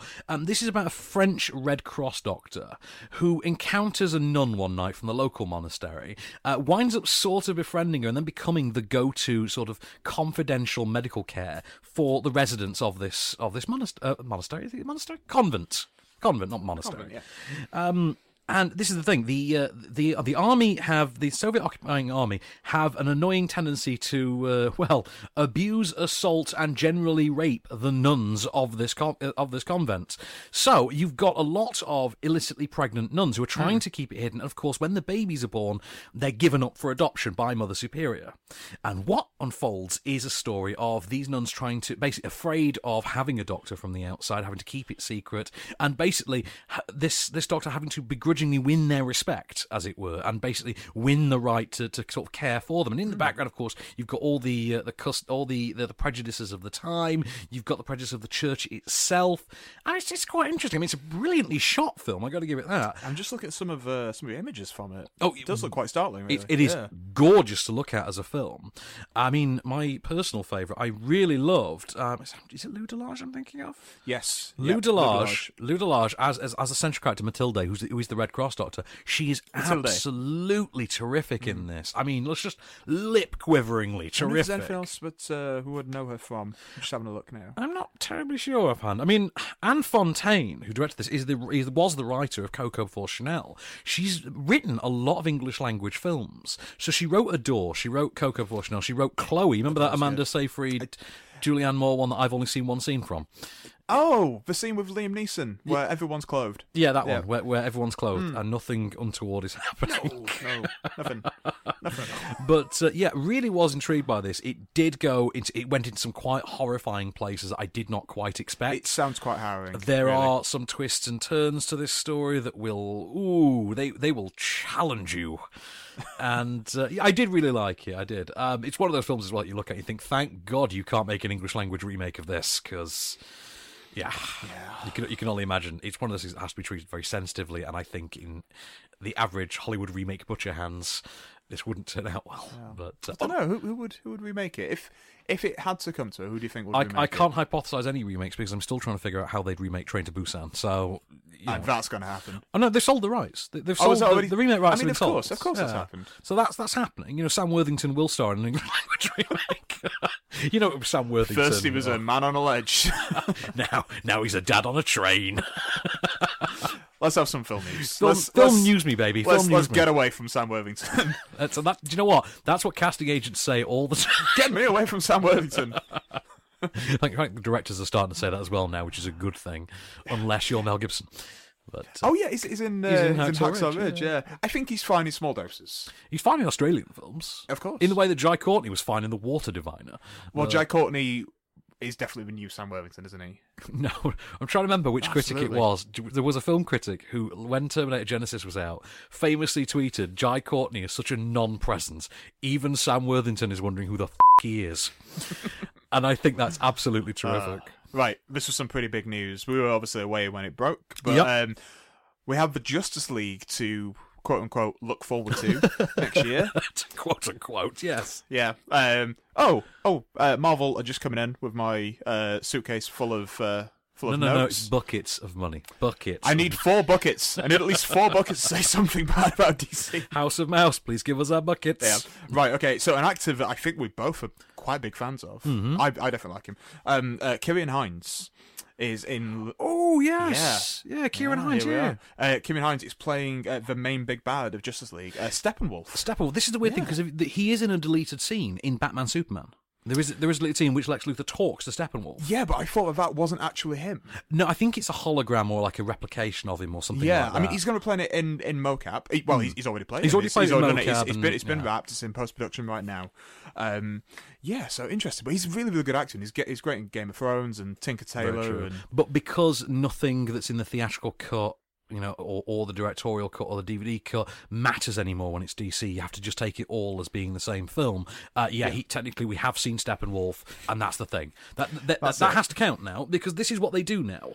They release a film in cinemas, and frankly, you may as well just not bother seeing it, because when it inevitably have information after the fact. That's it. It can make all the money in the world, but when the critics tell you it's rubbish, which it almost always is, because we've had 3 in a row now, and they're all crap. But then hypothesize a reason. Yeah, then they'll come up with, the explanation that, this person was meddling with it, and then this trailer company took it over. They'll come up with that explanation, and then they'll come out with the extended cut, which isn't the director's cut, it's just an extended one, and then you get to watch that, and that apparently is the proper version, until that one isn't liked, and then there's going to be another version after that, and then, depending on whether or not that's liked, that's going to be the proper version. So let's just count Steppenwolf as having been in it already. Yeah, it's kind of... Yeah, that sort of explanation, it's a little bit like when Lucy Lawless is in The Simpsons, and she's, fielding questions from, overly nerdy fans of Xena, and she's just like, a wizard did it. Yeah. What happened? It was a wizard. Do you remember the explanation that Donald Trump came up with, whether or not he'd accept the results of the election, which obviously he now has. Oh, that happened, by the way. Yeah, that happened, by the way. Sorry. Yeah, but we're not talking about it too much. We're not going to talk about it. Because it, really. Exactly, and also to say, in the words of Kent Brockman, this is why democracy just doesn't work. But yeah, this is... it's like what he said. We said, I will accept the result if I win. That's Warner Brothers and these films. Do you know what? It is the proper version, if you like it. Yeah, if it makes a lot of money and if you're fans of it. If it goes down well, then that's what we intended. So, yeah. So there we are. Let's stick with superheroes, because we've got quite a bit of superhero news to just get through. So let's just do it. A composer that we both love. Oh, yes. Let's talk about this. Let's talk about this. Go on. A few weeks ago, we were talking about Doctor Strange. Doctor Strange will also get to in the box office top 10. Oh, yeah. Spoilers. The composer of bargain. What? We've come to bargain. That's it. Dormammu. It's true. Anyway, sorry, carry on. Yeah, I will carry on. Michael Giacchino, he was a composer for that particular film. He made one of my favourite superhero scores of that, and he's going to be doing it again for Spider-Man Homecoming. I know, I can't wait. I mean, and in the middle of that is Star Wars Rogue One. Yeah, he is truly just an in-house composer right now. For this is it. I mean, you look at some of the things he has done over the past 15 years, because I'd never heard of him before Alias. Oh, really? It was only when he did the score He's had for quite Alias. a relationship with JJ. Well, that's it, because he was a TV musician back then. And then he moved on to Lost as well. He did the music for Lost, didn't he? And the music of those two shows is outstanding. I mean, I mean, Lost is obviously, I think, slightly more memorable, but Alias is cool as hell. And he's done so many great films since. I still particularly, I like his Star Trek scores. I do. I think they're great. Yeah, they are fantastic. Do you know what I really love about him as well? Go on. Pretty much all of his pieces, he titles them with a pun. Yes, he does. Yeah, yeah. I'm just on his Spotify right now. Sure, like a year ago, there was a film, and you started reading out the titles to me. I think it was Jurassic World. And I'm going to do it again. It was. So, just on Jurassic World, for an example, we have Barry the Hatchling, the family that strays together. Oh, wow. Indominus Rex, as in Wreck-It Ralph. Nice. Oh, there's a Planet of the Apes one as well. I love his Dawn of the Planet of the Apes score. Oh, the score itself. Amazing. Some of the puns was a really good pun. Season O Evil. That's what it is. You know what? I a couple of years ago when Brave was out, the short before Brave was called La Luna, and I it love had that short. A wonderful score by Michael Giacchino. And we always forget Inside Out, by the way. That's Giacchino, isn't it? That is Giacchino, and he did Up as well, of course, course, which is just that might be one of his most defining works. Well, when Brave was out and he did La Luna, I remember tweeting at the time. Oh my God! Brave's great and everything, but La Luna is amazing, and I must own that score. Yeah. That score by, and I think I put at M Giacchino, whatever. And he followed me on Twitter there and then, direct messaged me and said, "Sorry, they're not planning to release it anytime soon, but really glad you liked it." And then sent me the message and then unfollowed me. I was like, "Oh, that's a really sweet thing to do." Well, then unfollowed you. Because you can only DM someone if you're following them. Okay, yeah. So he followed me, DM'd, and then unfollowed. I'm like, that's really sweet. Could have just kept you. Oh, I know, but he's not Emilio Estevez. Oh, that's true. Emilio Estevez is fame. my most high-profile Twitter follower is Emilio Estevez. Mine is Six Music. Six Music? The station, yeah. That I think they saw one picture of me and were just like, yeah. that's our audience. That's our audience right there. So, more superhero film news. Go on, what else we got? So, we've been talking about the ongoing saga of Deadpool. Oh, man. And it continues. It continues does, today doesn't with it? a couple more interesting bits. Well, they've lost Junkie XL now as well, since we last did the show. Oh, really? Junkie XL's dropped out as well. That. Oh, yeah, out of solidarity to Tim Miller. Out of Tim Miller. Yeah. That makes me sad. I know, Just that was the whole thing. little bromance has been broken up. Oh, man. That sucks. But we have been caught in some new faces, some new people. They have, yes. To be bringing it to the big screen. So, John Wick, we're both a fan. We are indeed. Okay, so the co-director of that, he is now in line to be doing Deadpool 2. Well, he's got the frenetic energy for it, hasn't he? Oh, totally, yeah. So his name is David Leitch, I believe, or it's either Leitch or Lech, I'm not entirely sure. I think it's Leitch or Leitch or something like that. Leitch, yeah. Leitch, perhaps, yeah. But hey, John Wick. Oh, man, I can't wait. It does share that same it has that kinetic energy. That almost anarchic sensibility as well, because John Wick is a very meta film. Oh, definitely. Yeah. It's that. I can't wait. I'm back. I cannot wait to see that. I cannot wait to see John Wick 3. You know what I can't wait for? I can't wait for the first couple of months of 2017 when we just have a barrage of action thrillers with the very lovely Ruby Rose with large automatic weapons. I take you saw the trailer for the return of Xander Cage. I did indeed. I'm very much looking forward to XXX Return of Xander Cage. There's no by the way. It's just Return of Xander, which is incredibly dumb. But I don't think that Vin Diesel cares about details, to be honest.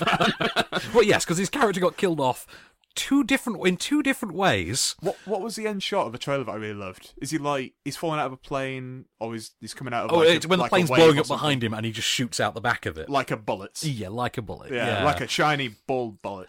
Kick some ass, get the girl, and try to look dope while you do it. And you know what? He does that. I feel like that should be the tagline on the poster. Yeah. And although it's guns, girls, global domination, Xander Cage's back. I think that's the tagline. Yeah.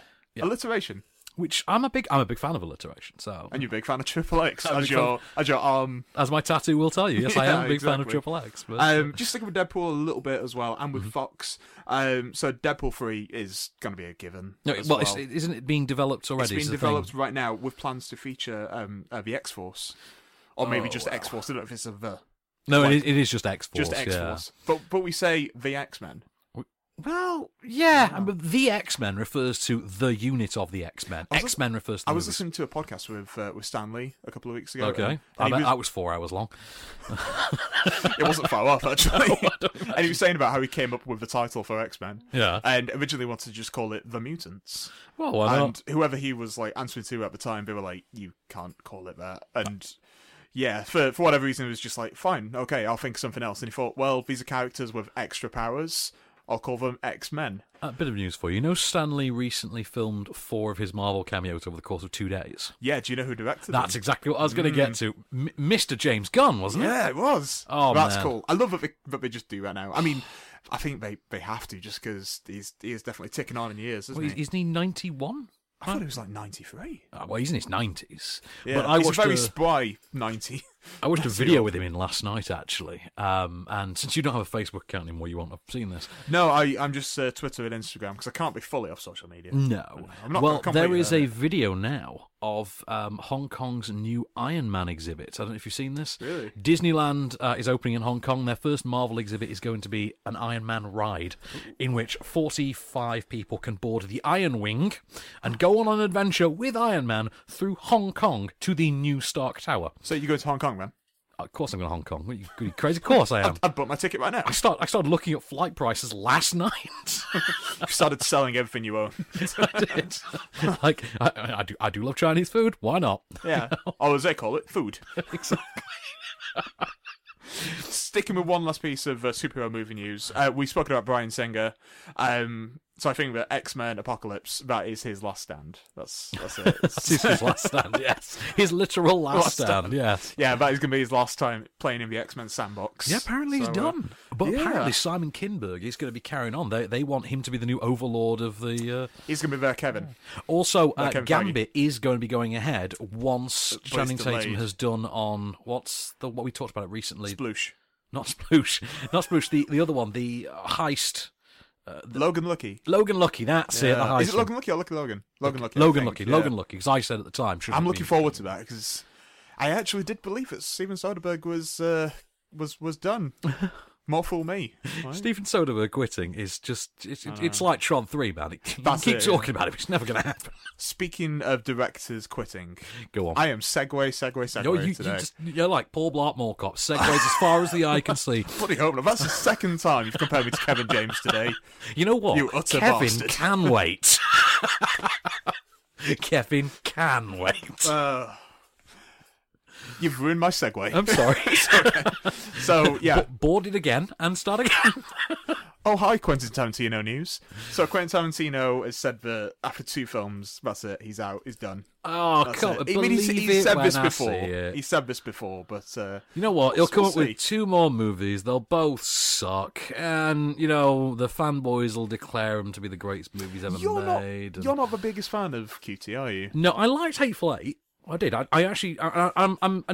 not generally a hater of certain filmmakers and anything like that. I don't want to hate it. I don't even want to hate Twilight movies or anything like that. But you know what? You don't want to hate films. That's the thing. But I don't want to hate DC movies. I go in with an open mind. I don't want to hate Fantastic Beasts. I'm going in with an open mind. I just, in the back of my mind, I do think this has every chance of being utterly rubbish. Yeah. And then you go in, and if it is, then you're right, and if not, then pleasant surprise. If you always expect the worst, it's easier to be surprised. That's the Words to live by. There you go. If you always expect it to be bad, then yeah, I expect everything to be rubbish now. To be honest, I bloody do in this day and age. After yesterday, I just expect everything ever is going to suck. If you have low expectations, then you're always going to be. Yeah, if you have low expectations, they're easier to be exceeded. And that is how I married my wife. That's how I proposed. Yeah. Oh, man. Start off low. I can only get better looking. Is that really it? I missed that part of your wedding speech. I really did. Yeah, I didn't put that into my toast. Yeah. I am self-effacing. I got on my knees and I said, I couldn't possibly do any better than you, darling, but you could do better than me. So can I just lock it down now whilst I? I am self-deprecating to quite an extreme level. It's almost like sadomasochistic how self-effacing I can be. That's exactly how I would describe you. Let's do a couple pieces of casting for a few different flicks, and then we'll do box office top 10. Yeah, cool. So we were talking about this earlier. This is amazing. Mm-hmm. Rafe Spall and Toby Jones are going to be in the sequel to Jurassic World 2. They're going to be the sequel to Jurassic World 3. Yeah, they might be. They're going to be the sequel to Jurassic World, a.k.a. Jurassic World 2, a.k.a. Well, you said you hope it's Jurassic War, didn't you? I hope it's Jurassic War. Well, it's not what I hope, I just think that it might be. Well, yes, why we're going not? to be in Jurassic World 2. There might be a sequel to Jurassic World 2. They might go a little bit more politically correct with it. Jurassic armed conflict. But, you know. We're not living in a world of political correctness anymore. Jurassic militarised disagreement. And a hologram of Vinny D'Onofrio pops up. That's it, yeah, exactly. He just pops up and says, that's not militarised enough. Needs at least 6% more military. Exactly. This is Vincent D'Onofrio, who, walks along petting the raptors and goes, needs more guns. Needs more dog. Needs more dog. But yeah, Rafe Spall, that's good casting, because we mentioned, I really like Rafe Spall. him in Prometheus. It was he was slightly miscast in that because he was playing a geologist who he was playing a zoologist who doesn't know not to interfere with an alien life form. Doesn't he get something on his face? He gets the thing on his face, but also he is touring around a cave with a geologist who can't find his way through a cave that's largely one tunnel. He loves rocks, doesn't he? The other guy? Yeah. He was the villain in Mission Impossible, wasn't he? Sean Harris, yeah. Sean Harris, yeah, of course. Yeah, Sean Harris. Mission Impossible 6, by the way, that has a release date now. Yeah. Yeah, I don't know if this is just America or if we're going to get it It'll be worldwide with Mission Impossible. It's usually like day and date, isn't it? Yeah, it so is. That is... Is it? It is July 2018. I want to say, because the last one actually came out on my birthday. What is your birthday, sir? On July 31st. I share a birthday with Harry Potter. Well, this is going to be an early birthday present to you because it is July 27th. July 27th. Yeah. Oh, shucks. I'll have to, leave my mum's birthday early and do that. That's a crying I was quite the fan of the last Mission. Well, I was, and I remember you were a big fan of Miss Ferguson in the last movie, and she's returning. Yeah, she's returning. I think the whole team are. The whole team are, yeah. Is that including President-elect Baldwin? I really hope Alec Baldwin is back, because he was the head of IMF. Yeah, like right at the end. Wasn't he? So that was ace. They've got like their own queue right at the end. What is the term he used to describe Tom Cruise that we loved so much? He was the manifestation of destiny. He was the manifestation of destiny. Now, where is Hunt? It's just, I'll tell you something, my favourite moment of film last year was just how Alec Baldwin answers a telephone in Mission Impossible Rogue Nation. How Alec Baldwin answered the telephone is that 2-second moment is my favourite moment of any film last year. That is up there. That's up there with the opening of Way of the Gun as one of the greatest things I have ever witnessed. Do you know what, Christopher McQuarrie? That's what it is. That's what it is, yeah. So, he is the action Sorkin, isn't he? He is. Action Sorkin. Yeah, so that's going to be... Yeah, I just really want Alec back.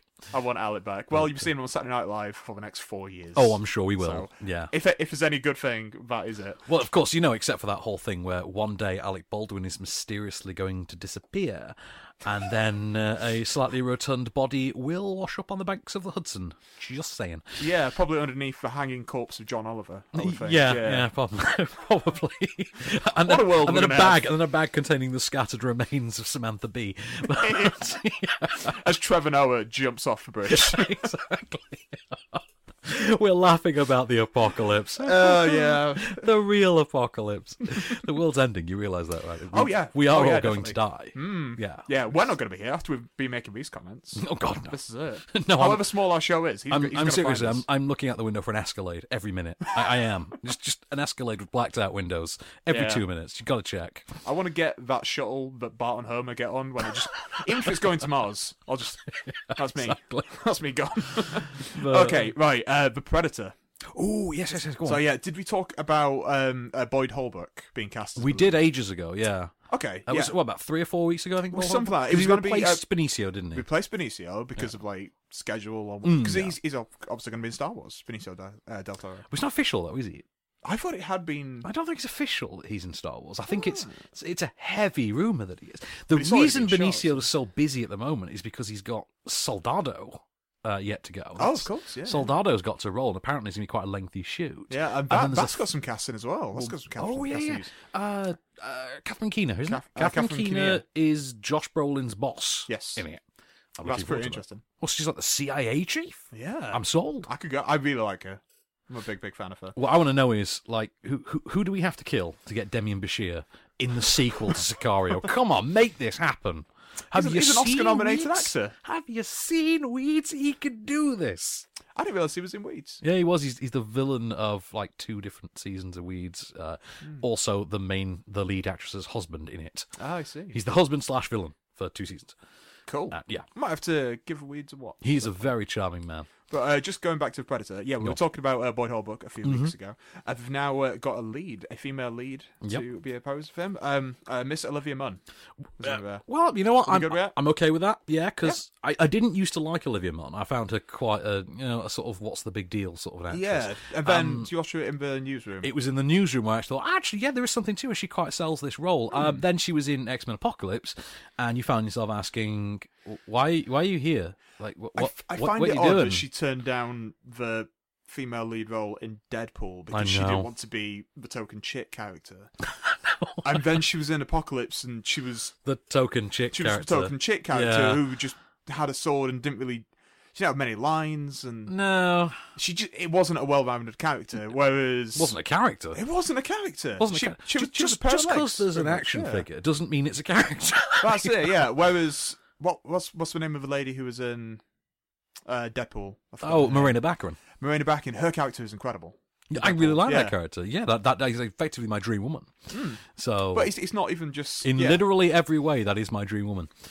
Let's move on to Every conceivable, solitary way, that is my dream woman. The more I'll be honest, you need to stop me because I am drifting off into. Happy International Women's Day, everybody. Thank you. There we are. I just need to stop me because I was just going so far off. I couldn't stop myself. I had the image of Marina Baccarin in my head, and I was just going off into Firefly World and Homeland-ish territory. And Okay, I've got one last piece of film news just before we do the box office top 10, and then I've got some more pieces after that. So I'm going to stick with some strong independent ladies. Okay, what you got? Yeah, Mindy Kaling and Emma Thompson have got a new Yeah. gig. I think this sounds pretty good.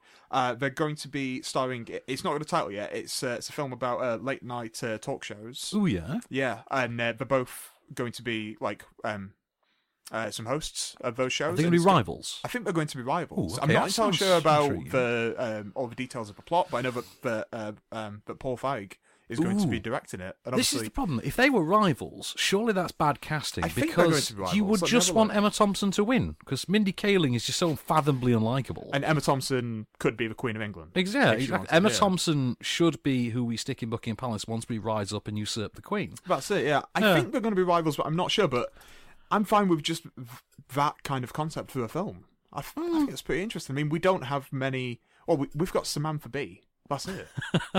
And she's pretty underrated as well as like female. Samantha Bee, there is. late night I host think you'll find there is also Chelsea Handler.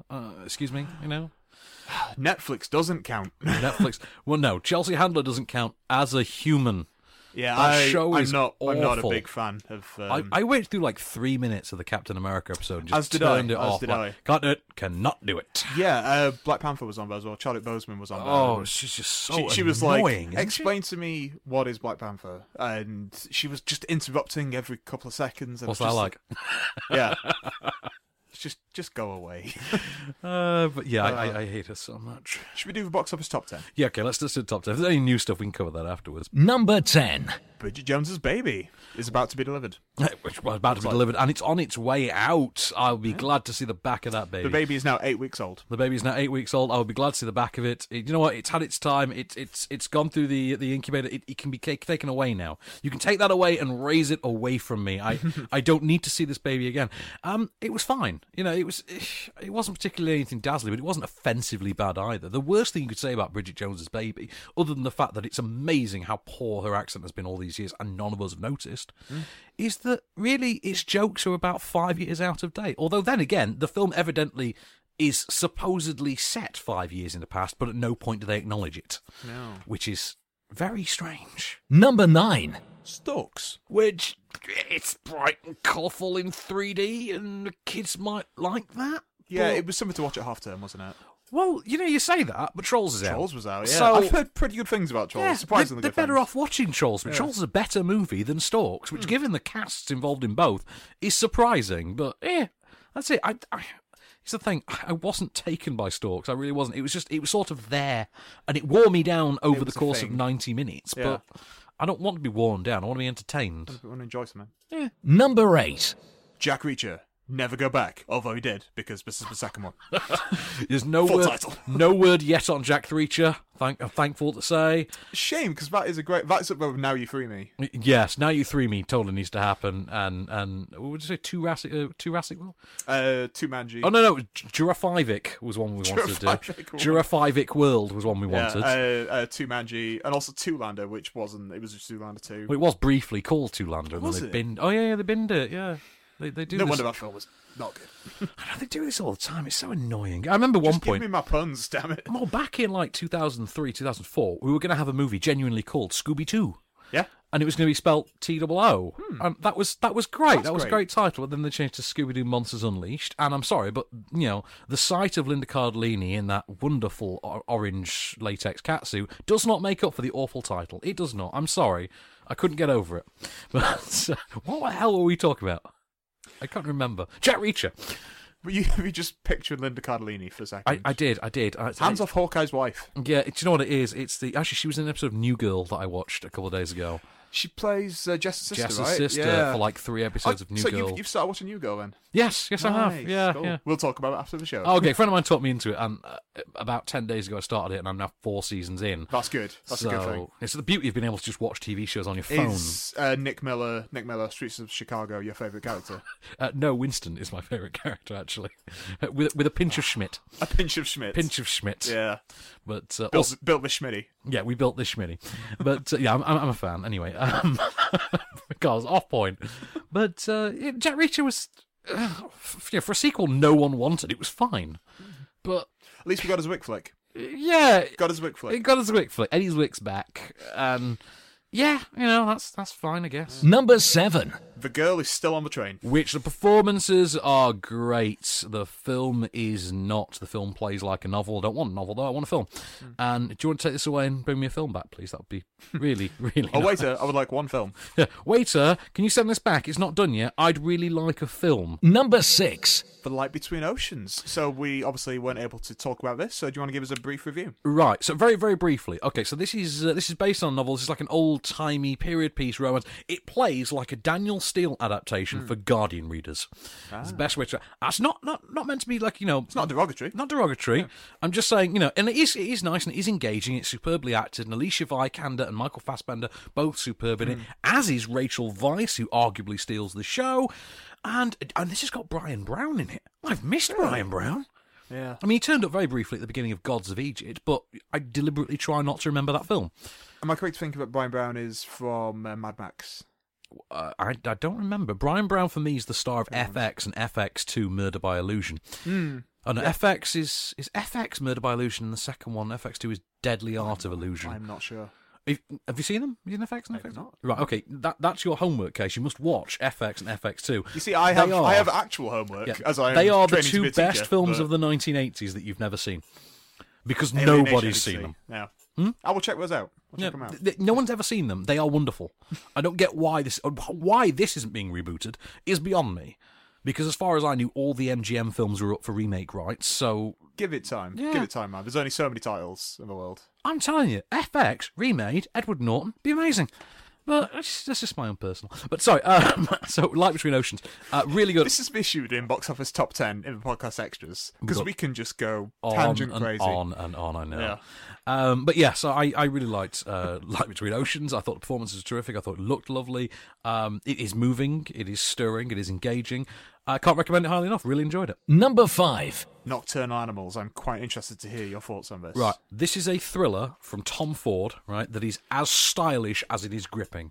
And is it as stylish as a Tom Ford suit? It is exactly as stylish as a Tom Ford suit. Have you seen... what was your film? A Single Man. Have you seen that yet? Yeah, I saw that when it came out, and I wasn't that taken by it. Oh, really? But I thought that was slightly more style over substance. This has got the balance just right. It's got some great performances. Amy Adams is very good in it. Jake Gyllenhaal is amazing in this, but do you know who absolutely owns it? Michael Shannon. It's your man, Michael Shannon. Exactly. Crazy eyes. Crazy he eyes Shannon. is. Right, you know that quiet intensity thing that he does? He takes that I up. have a quiet intensity that makes people unnerved. Right, he takes that up to 11. That is absolutely brilliant. Incredible. He is tremendous in this. Also, quite liked Aaron Taylor-Johnson as the villain. Really? Yeah. Yeah, I've had a bit of a tough time with him sometimes. It's a very transformative role for him. It's very much, there is no Aaron Taylor-Johnson in it. It's just he has disappeared into this almost feral character. Really? And it's really, really engrossing. The only time that I've really, really enjoyed him in a film was when he played John Lennon. Yeah, a lot of people have said that, yeah. Yeah, that was obviously quite early on in his career. It was when he met his wife. Yes, true. But no, Nocturnal Animals, I cannot recommend it highly enough. It is admittedly the second best film out at the moment that stars Amy Adams. But you know what? That's a very, very high bar. So you should absolutely... She's been doing really well, hasn't she? Absolutely take that. Number 4. A street cat named Bob is number 4. Right. Amazing. Right. I just want to tell you, the best comment on a street cat named Bob comes in the form of a quote from Nigel Andrews, who brilliantly said to me, "Just because it's true doesn't mean it's forgivable." And I've got to say... Spoken like a true dog person. Yeah, a dog person, exactly. I don't think he's into cats. This is the thing.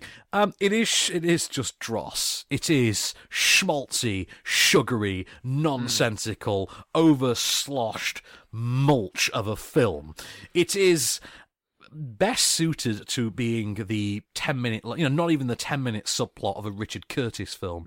It is unfathomable that the character, obviously because the real guy couldn't, but in the context of the film, it is unfathomable that the Luke Treadaway character couldn't simply, find his way out of homelessness by taking up a modelling contract. It is bizarre to me that anybody... Got a bit of a crush on Luke Treadaway, have we? Do you know what? He's a stunning man in this. He's a handsome fellow. He is a handsome-looking man. He is. It is unfathomable to me that anybody in casting for any film ever took one look at Rudiger Minders and thought, yes, that's what people from Sheffield look and sound like, because I'll tell you for a fact, no, they don't. There's someone that's supposed to be from Sheffield in this Oh, film. yeah. Wow. And it will... Well, Anne Hathaway was supposed to be from Leeds once upon a time. There's never been anyone in Leeds who looks anything like Anne Hathaway. Or sounded like Anne Hathaway. Yeah. Yeah. I'm sorry, but there is a quality barrier between film and reality these people need to get. Anyway. I don't care if she dreamed a dream. But yeah, there has never been anyone in Sheffield of the attractiveness or alluring sex appeal of Rudiger Minders. It has never happened. I've lived in Sheffield for years. It has literally never happened. Anyway, let's go back.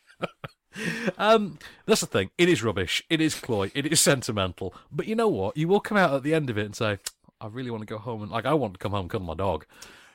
That was it. Well, I love cats, and my wife loves cats even more than me. You will. That's it. It's emotionally manipulative, but it seems to know that it is. Isn't it a cat wearing a scarf as well? It is. Then I'm going to see it the twice. biggest problem with A Street Cat Named Bob, other than the fact that it's rubbish, is that it's tonally imbalanced to the absolutely misguided degree of trying to be a family-friendly film about heroin withdrawal.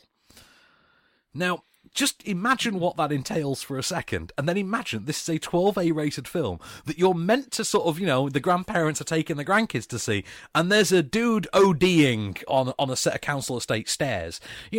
Just imagine that. Got to learn facts about life from 12 rated cat films. know. It's a family-friendly film about heroin withdrawal with a cat. But that's not the central focus, is it? Like, but that is the story. The cat's not on smack. Oh my God. Let's talk about the next film. No. Now you've said it, I want to see a family-friendly film about a cat on heroin. That's absolutely a smackhead named Bob. That's something I really want to see. Oh, God. You realise we are the worst people and we are going to hell when we die. No, we are, because if we were, we would be president and vice president right now. That's very, very true. Number 3. The Accountant. Right, so are you aware of the plot of The Accountant? I've heard that it is Rain Man and Spock if they'd had some kind of weird, crazy... assassin baby, essentially. Do you know what? That kind of is it, basically. Yep. So Ben Affleck's version of autism is Spock. It's Spock, right? It's literally it's Zach Quinto's Spock. And to be fair to Ben Affleck, he does play it in this sort of knowing, almost wry way, where there are like genuine moments where you will laugh out loud. It is genuinely funny at times, and it does mean to be. To be fair, it does mean to be. There's a lot of you know what I would describe as Terminator humour. Like, you know, like famously Terminator 2, with, you know, the kid talking to the robot, and that dry humour. There's a lot of that to it in a strange way, particularly once they bring Anna Kendrick into it. It's got quite a good supporting cast, hasn't it? It has, yes. So you got John Anna Kendrick, Bernthal, John Bernthal, John Lithgow as well. Yeah, Joke Simmons. Oh, J.K. Simmons is in there. Yeah. Amanda Waller from Arrow is in it. She's one of the leads as well. She's cool. And yeah, it's got a decent cast. I would argue that you could probably lose Amanda Waller from Arrow and J.K. Simmons, and the film would be mercifully shorter and more to the point, and would be a lot better as a result.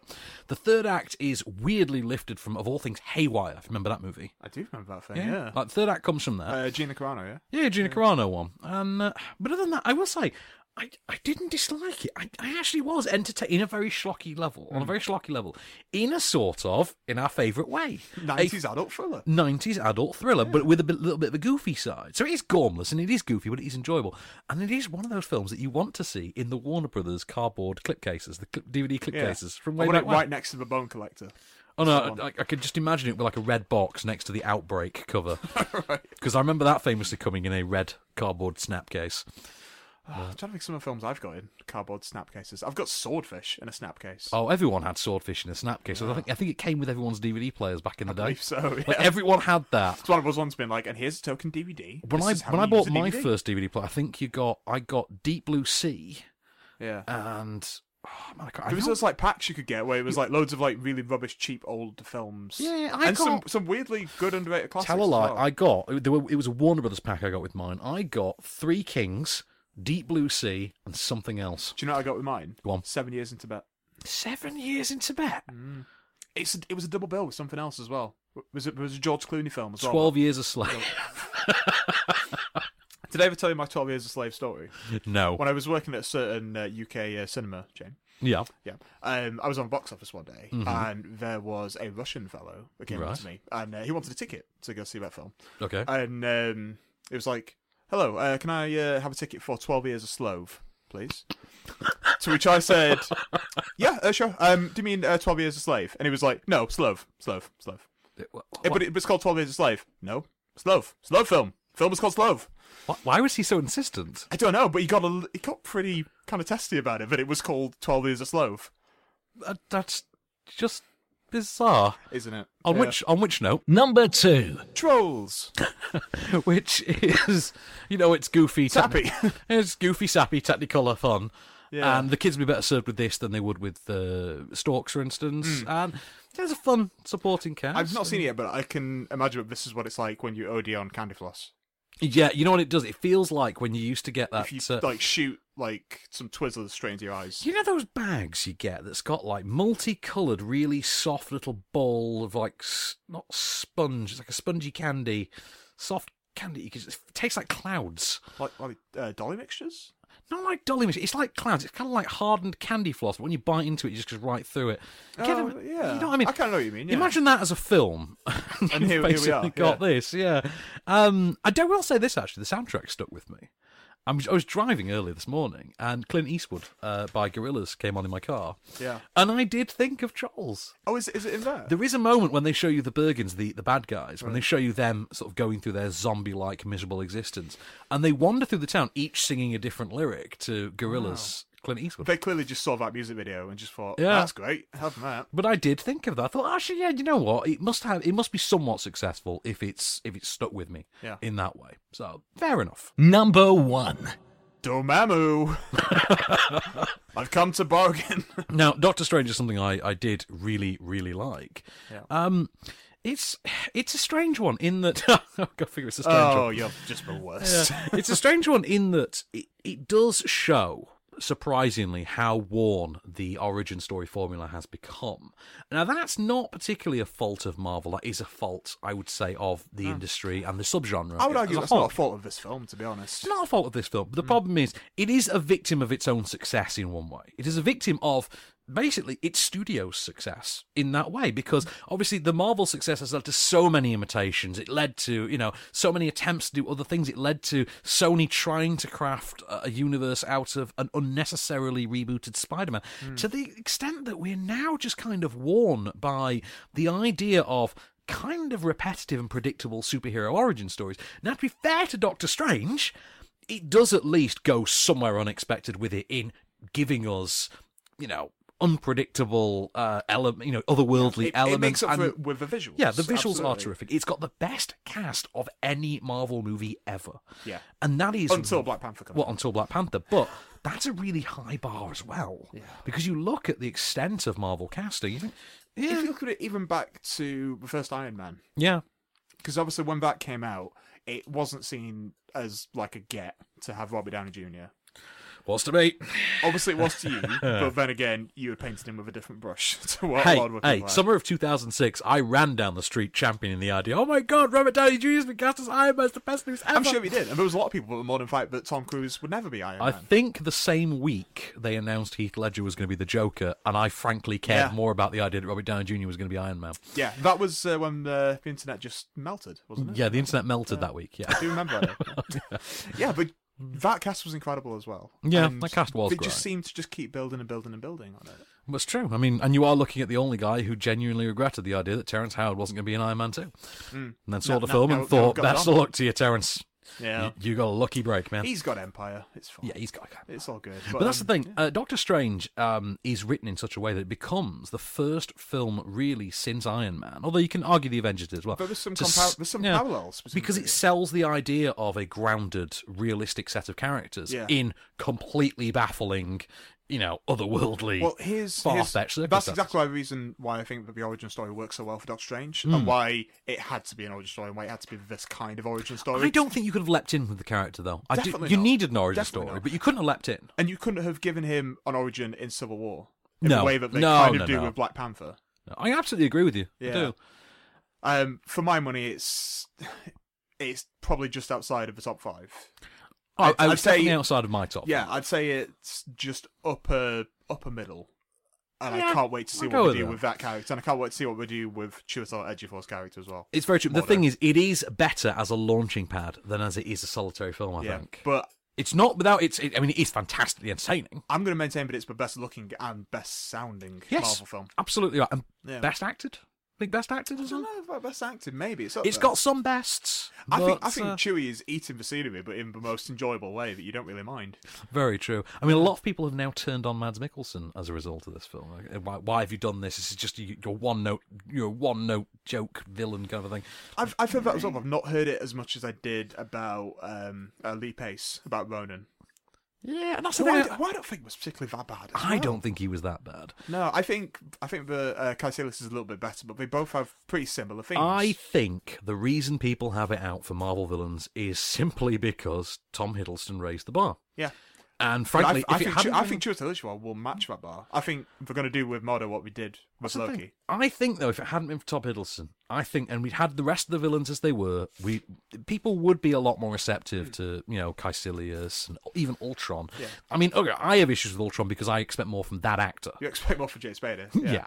But I think the thing with... Who's second only to RDJ in my book of just gods. Just people that you would love to be. Yes. Yeah. The thing with Kaecilius, you can get on board with him.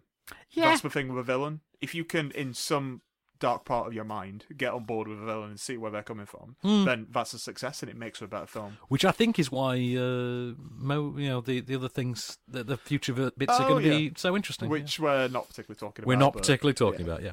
Just if you read a comic book, if you read a comic, yeah. you're going to know what's to come. Oh, in fact, if you stick around till the end credits, you're going to know what's to come. Should we talk? Should we go back to some film news? Some film news, go in on. fact, not some film news. Let's do a tiny little bit of TV news. Oh, yeah, TV news. So we've got some casting news for Stranger Things. Oh, yes. I like this news. But it's kind of related to film, so it is related because Stranger Things owes such a debt to the films of the 80s. Such as Goonies. Yes, because obviously it has that, child buddy paranormal kind of element to it. Absolutely. Yeah. So from Goonies, Sean Astin. Yes. Also from Lord of the Rings, obviously, Samwise. He's coming on board. Don't ever mention Samwise to me. I hate Samwise. Share the load. I hate him so much. I just want to beat him to a pulp and share my load with him that way. You want to beat him with a sack of potatoes? Yeah, definitely. Potatoes. But anyway, Sean Astin has joined. And also, Paul Reiser.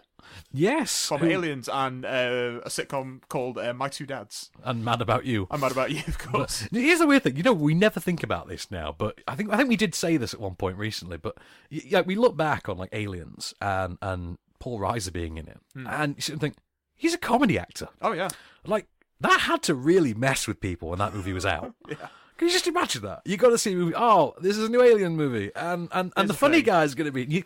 You probably be expecting him to have the Hicks role, the Hudson role, because he's the funny one. And he turns up and he's Burke, and you're like, whoa, okay, did not see that coming. That could happen with McBride. That really could. Yeah, absolutely. And just sticking with TV for one more piece of news. So a show that I love, I think you're a fan as well.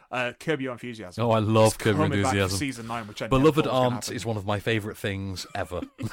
I'm not kidding. I love that so much that I actually want to become someone's aunt, so that when I die, the events of that episode can befall my nephew or niece. Well, some beloved series regulars are returning. Ted Danson and Mary Steenburgen. Oh, do you know what? I have all the time in the world for Ted Danson right now. Me too. I'm watching that Good Place. The Good Place. It's great, isn't it? I'm really enjoying it. I've not seen the finale yet. Me neither. No, I've not. I'm 3 episodes in. Oh man, because there's a cast member that's going to blow your mind. Really? Oh, can I tell you? Can I genuinely tell you? Yeah, my mind is ready to be blown. It's not a surprise reveal or anything. Okay. It's just, I had no idea who was in this. Who is it? Adam Scott is in it. Oh, no way. Adam Scott is in the last couple episodes. That makes so much sense. Yeah. Is he playing God? No. He's Ted Danson's counterpart from The Bad Place. And he's basically the exact opposite. He's kind of sleazy and all about fun. Nice. Yeah, you're going to love it. I've not seen the finale, so I can't possibly spoil it. But that's what I'm going to check out, but cannot wait for Curb to come back. Cannot wait for season 2 of Stranger Things. They've not given it a date. I think it'll drop next year, to be honest. I'm very surprised. So at least we got an antidote to Trump becoming president. We got Larry coming back. Larry David in that show is just amazing. Have you seen Larry on Saturday Night Live as Bernie? Yes, I have. It's perfect. Do you know what I love? I love the one where he meets a wrestler named Thor.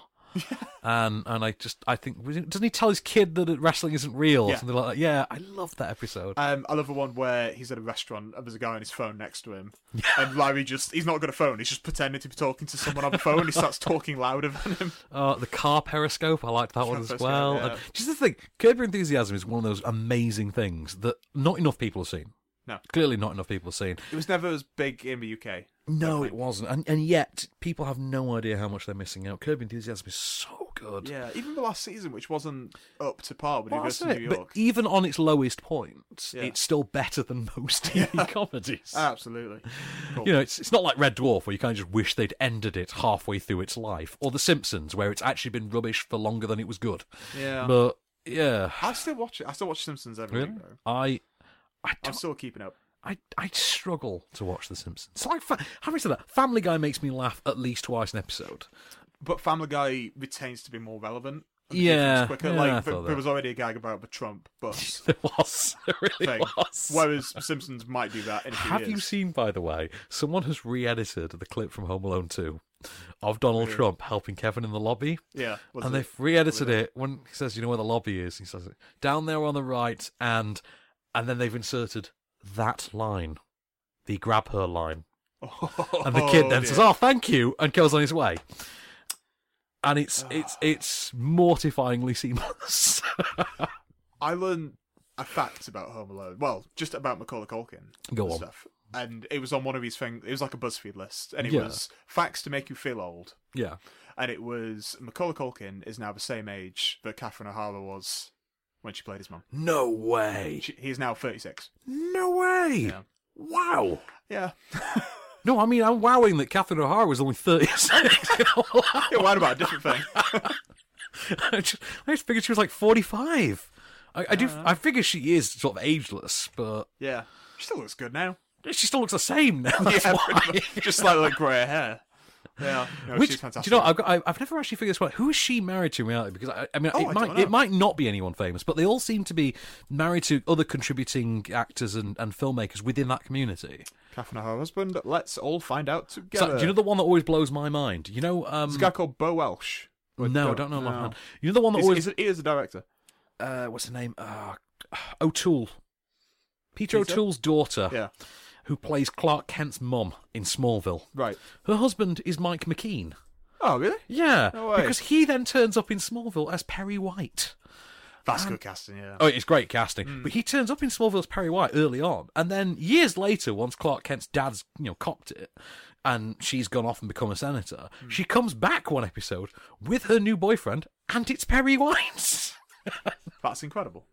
Yeah, I love that. Right, I've got one last piece of film news. One last and then we're gonna wrap piece, it up then. because And this we'll wrap is such a bumper show. It really is. Pretty big, yeah. Don't go away on a honeymoon again. You get one wedding, that's it. That is it. Yeah, that's exactly what Cassie said to me as well. Oh, okay, that's good Never to know. again. This is it. Okay, and I've saved this until last because you are my friend, and occasionally I like to give you gifts. So, Okay. Pacific Rim 2. You do give me a gift, sir. I do. You do. It started filming. It It's has. actually happening. It does have the title we all thought it was going to be, which Oh, is so- Pacific Rim Maelstrom. Maelstrom, yes. Sounds good. That pleases me. That pleases me. That pleases me also. It pleases me greatly. Yes. But yeah, This John pleases Boyega also is going to be starring, as we already know. He's a producer on the flick as well. Is he a producer on it as well? Oh yeah. I think that was one of the little things. Bringing You know what I him in. really loved? He Instagrammed, I think, a photo of the script, and it comes in a black leather binder with Pacific Rim Maelstrom in like gold lettering, and then at the bottom right, just the initials JB. And I think, oh, that's so class, man. Yeah, man. What a class affair. He's a classy man. I have no idea what the hell the plot's going to be, but you know what? I don't care because the last one was awesome. I am on board. I mean, Power Rangers got a lot to live up to, if we're honest, because of Pacific Rim. Although, first trailer for that did impress me, got to admit. Because it was like Chronicle. They're It was playing it. essentially Chronicle and Iron Man and Yeah, Goonies. but from the things you've seen in that trailer, it then has to go Pacific Rim. That's the whole point. That's a good point, yeah. Yeah, so there's going to be like ninja scenes and Pacific Rim scenes. Ninja on top Scenes of is a that great trailer. name for a band. I'm gonna have that. What's the one from Peep Show? We're going to call ourselves various artists just to people on Various iPods. What's the band name we have in Peep Show? Danny Dyer's Chocolate Homunculi. Chocolate homunculi. Yeah. It's one of like the later seasons where they're all wearing like zoot suits. And, Oh, yeah, another one. yeah. On which note, here it is. Your moment of cage. Yes, Lord. Don't yes, Lord me. Yes, Lord. I said don't say that. Yes, Lord. Gary. Yes, Lord. What? No, Lord. Are you saying no to me, Gary? No!